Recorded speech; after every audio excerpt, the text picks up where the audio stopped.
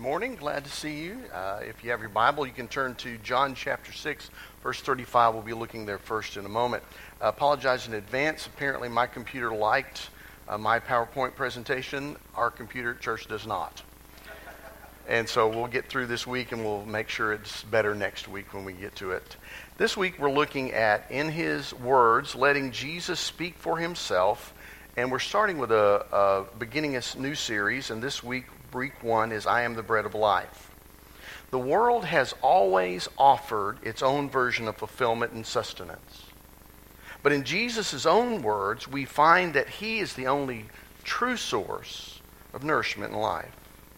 When we find ourselves settling for counterfeit versions of fulfillment, we will always find ourselves spiritually hungry. Will you pray with me? Dear Heavenly Father, we thank you for this day and for your word that guides us. Open our eyes to see the false promises of this world and our hearts to fully embrace the satisfaction found only in you. Guide us and teach us and let your Holy Spirit convict us. We pray in Jesus' holy name. Amen. In John chapter 6, verse 35, Jesus speaks these words. Then Jesus declared, I am the bread of life. Whoever comes to me will never go hungry, and whoever believes in me will never be thirsty. We look at these passages of Scripture, and I am reminded of a quote by C.S. Lewis. I find in myself desires which nothing in this world can satisfy. The only logical explanation is that I was made for another world. Isn't that true? We are only strangers passing through, the song says. And I pray that you would see that today and understand that Jesus is the only satisfaction we have. So I welcome you again to church, and I'm glad that you're here. Have you ever wondered what Jesus might say to us today? How would he handle our politics? How would he manage a broken relationship? What would he say about social media and school lockdowns? And what issues I'm sure he would love to weigh in, don't you think? If he could speak to us like he spoke to the disciples. But thankfully, I believe the Bible is relevant no matter what century it is, no matter time it is.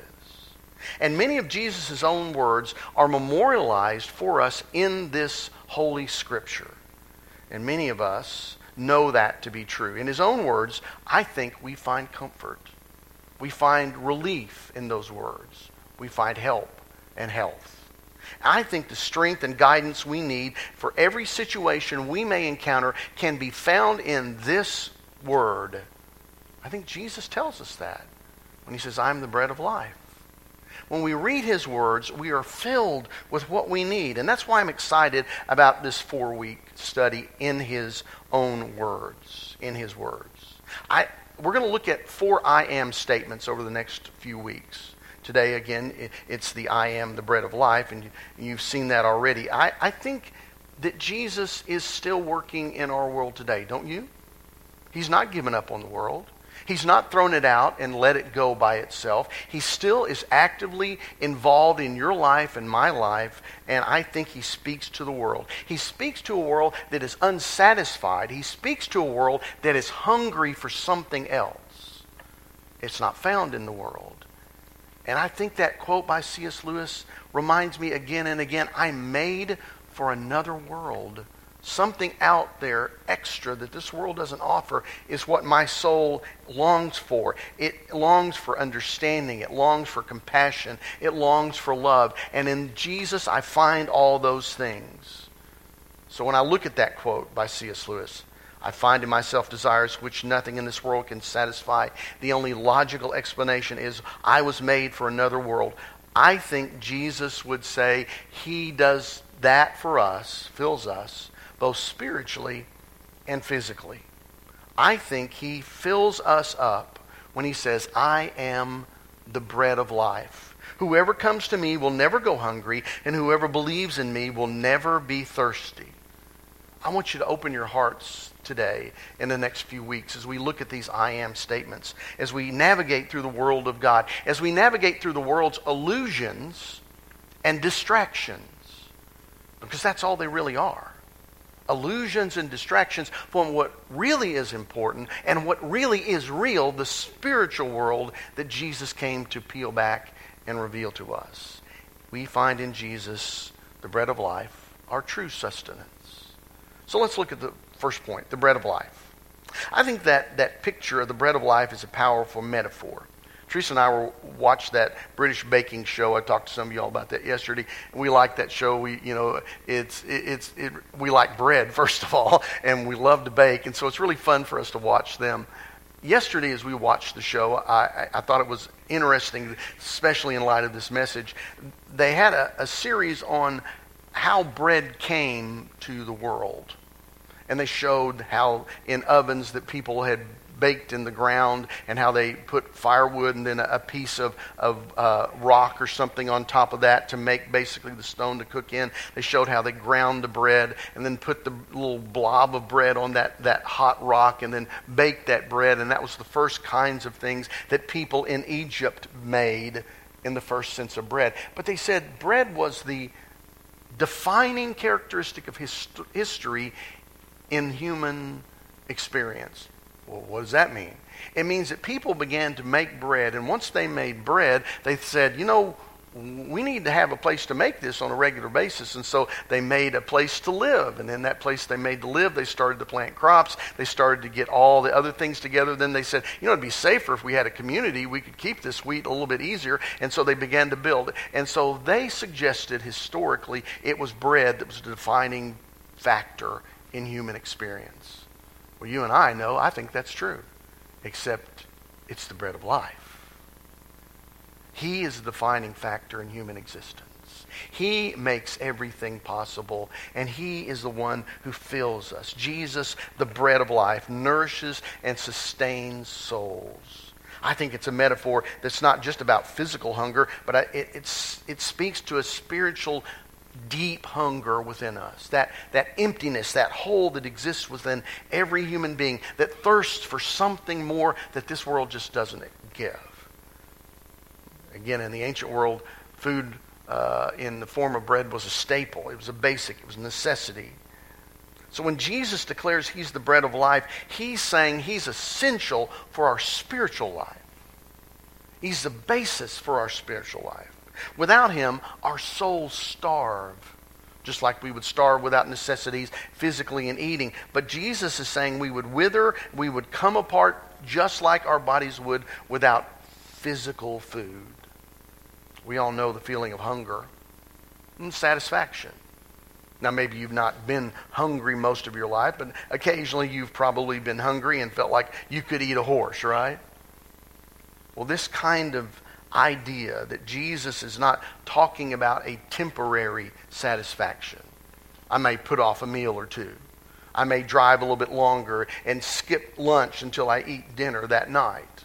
But Jesus is not talking about a temporary thing. He's talking about a permanent thing that will last forever. He says we'll never hunger or thirst again. It's not temporary. It's not passing. And that's the promise of a spiritual fulfillment that the world cannot offer. The promise is of ultimate fulfillment.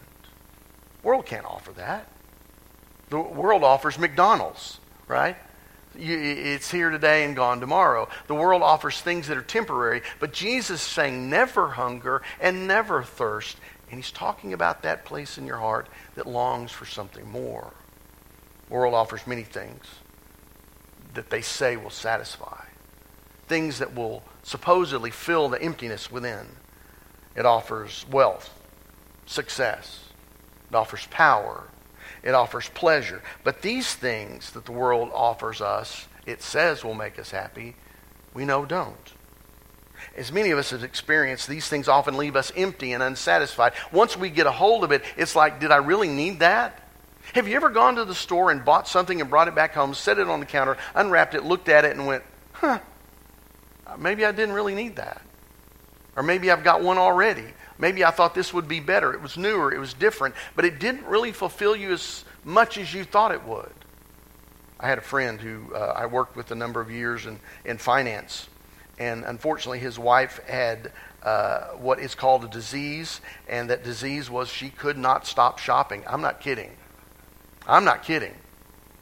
His credit cards would be maxed out. She would go out and hide things. They were hidden in the attic. They were hidden under the bed. They were hidden in the closet. They were hidden in the garage. And, he just cut her off from everything that he physically could because she could not stop shopping for everything. He said he just didn't know how to handle it. She could not find fulfillment even in something like that. Drove him to the brink of bankruptcy because of that disease that was within her. With all these things that the world offers, still it leaves us hungry and thirsty again. But in contrast, you have Jesus. He offers himself to us, the bread of life.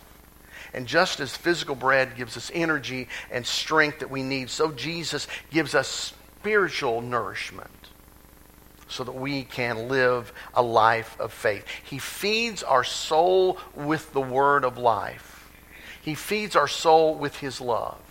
He feeds our soul with his grace. He feeds our soul with his presence. And the very presence of God is with you. Christ in you, right? He's with you. He lives in you. And because of that, he strengthens our weaknesses. And we have plenty of them, don't we? Plenty of faults. Plenty of things that we fall short of. And he helps us in those weaknesses. He comforts us in our sorrows. And he guides us in our confusion. He is the source of all spiritual life. Colossians tells us everything came from him. Everything was born from him. And he holds everything together. He sustains us physically, and he sustains us in our spiritual journey as well.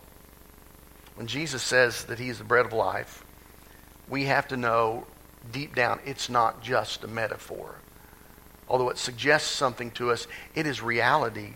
When we come to Jesus and we believe in him, we experience a life-giving experience that never goes away. It's the ultimate for what we need. We waste nothing in Jesus.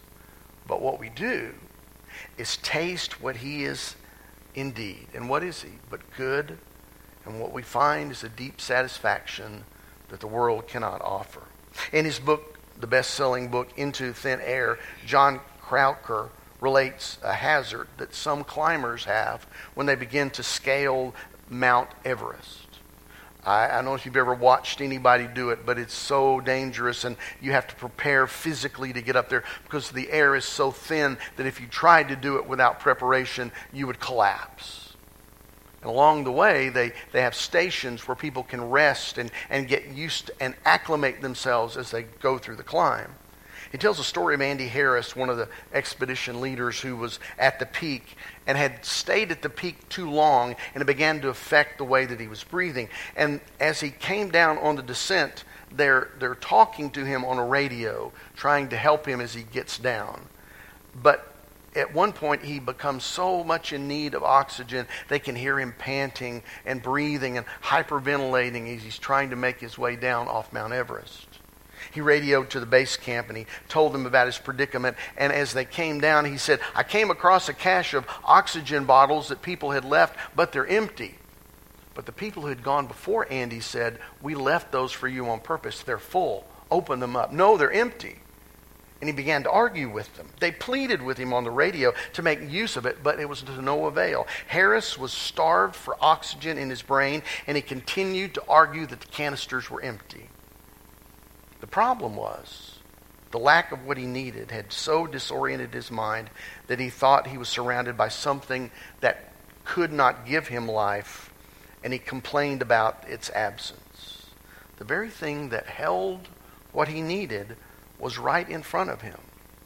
But because he could not get the oxygen, he could not recognize what is there. Friends, I think what oxygen is to the body, the bread of life is to the soul.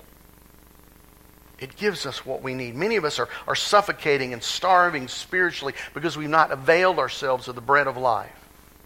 We think that we have Jesus figured out, and yet he is right there wanting to fill us and not wanting us to fill ourselves with what the world offers. Trying to appease ourselves with things that don't satisfy. Number 2, the world's false promises. Unlike Jesus, we look at the world and it makes promises that simply do not come true. These false promises are persuasive, and they're persuasive to us. They're all around us. They're alluring.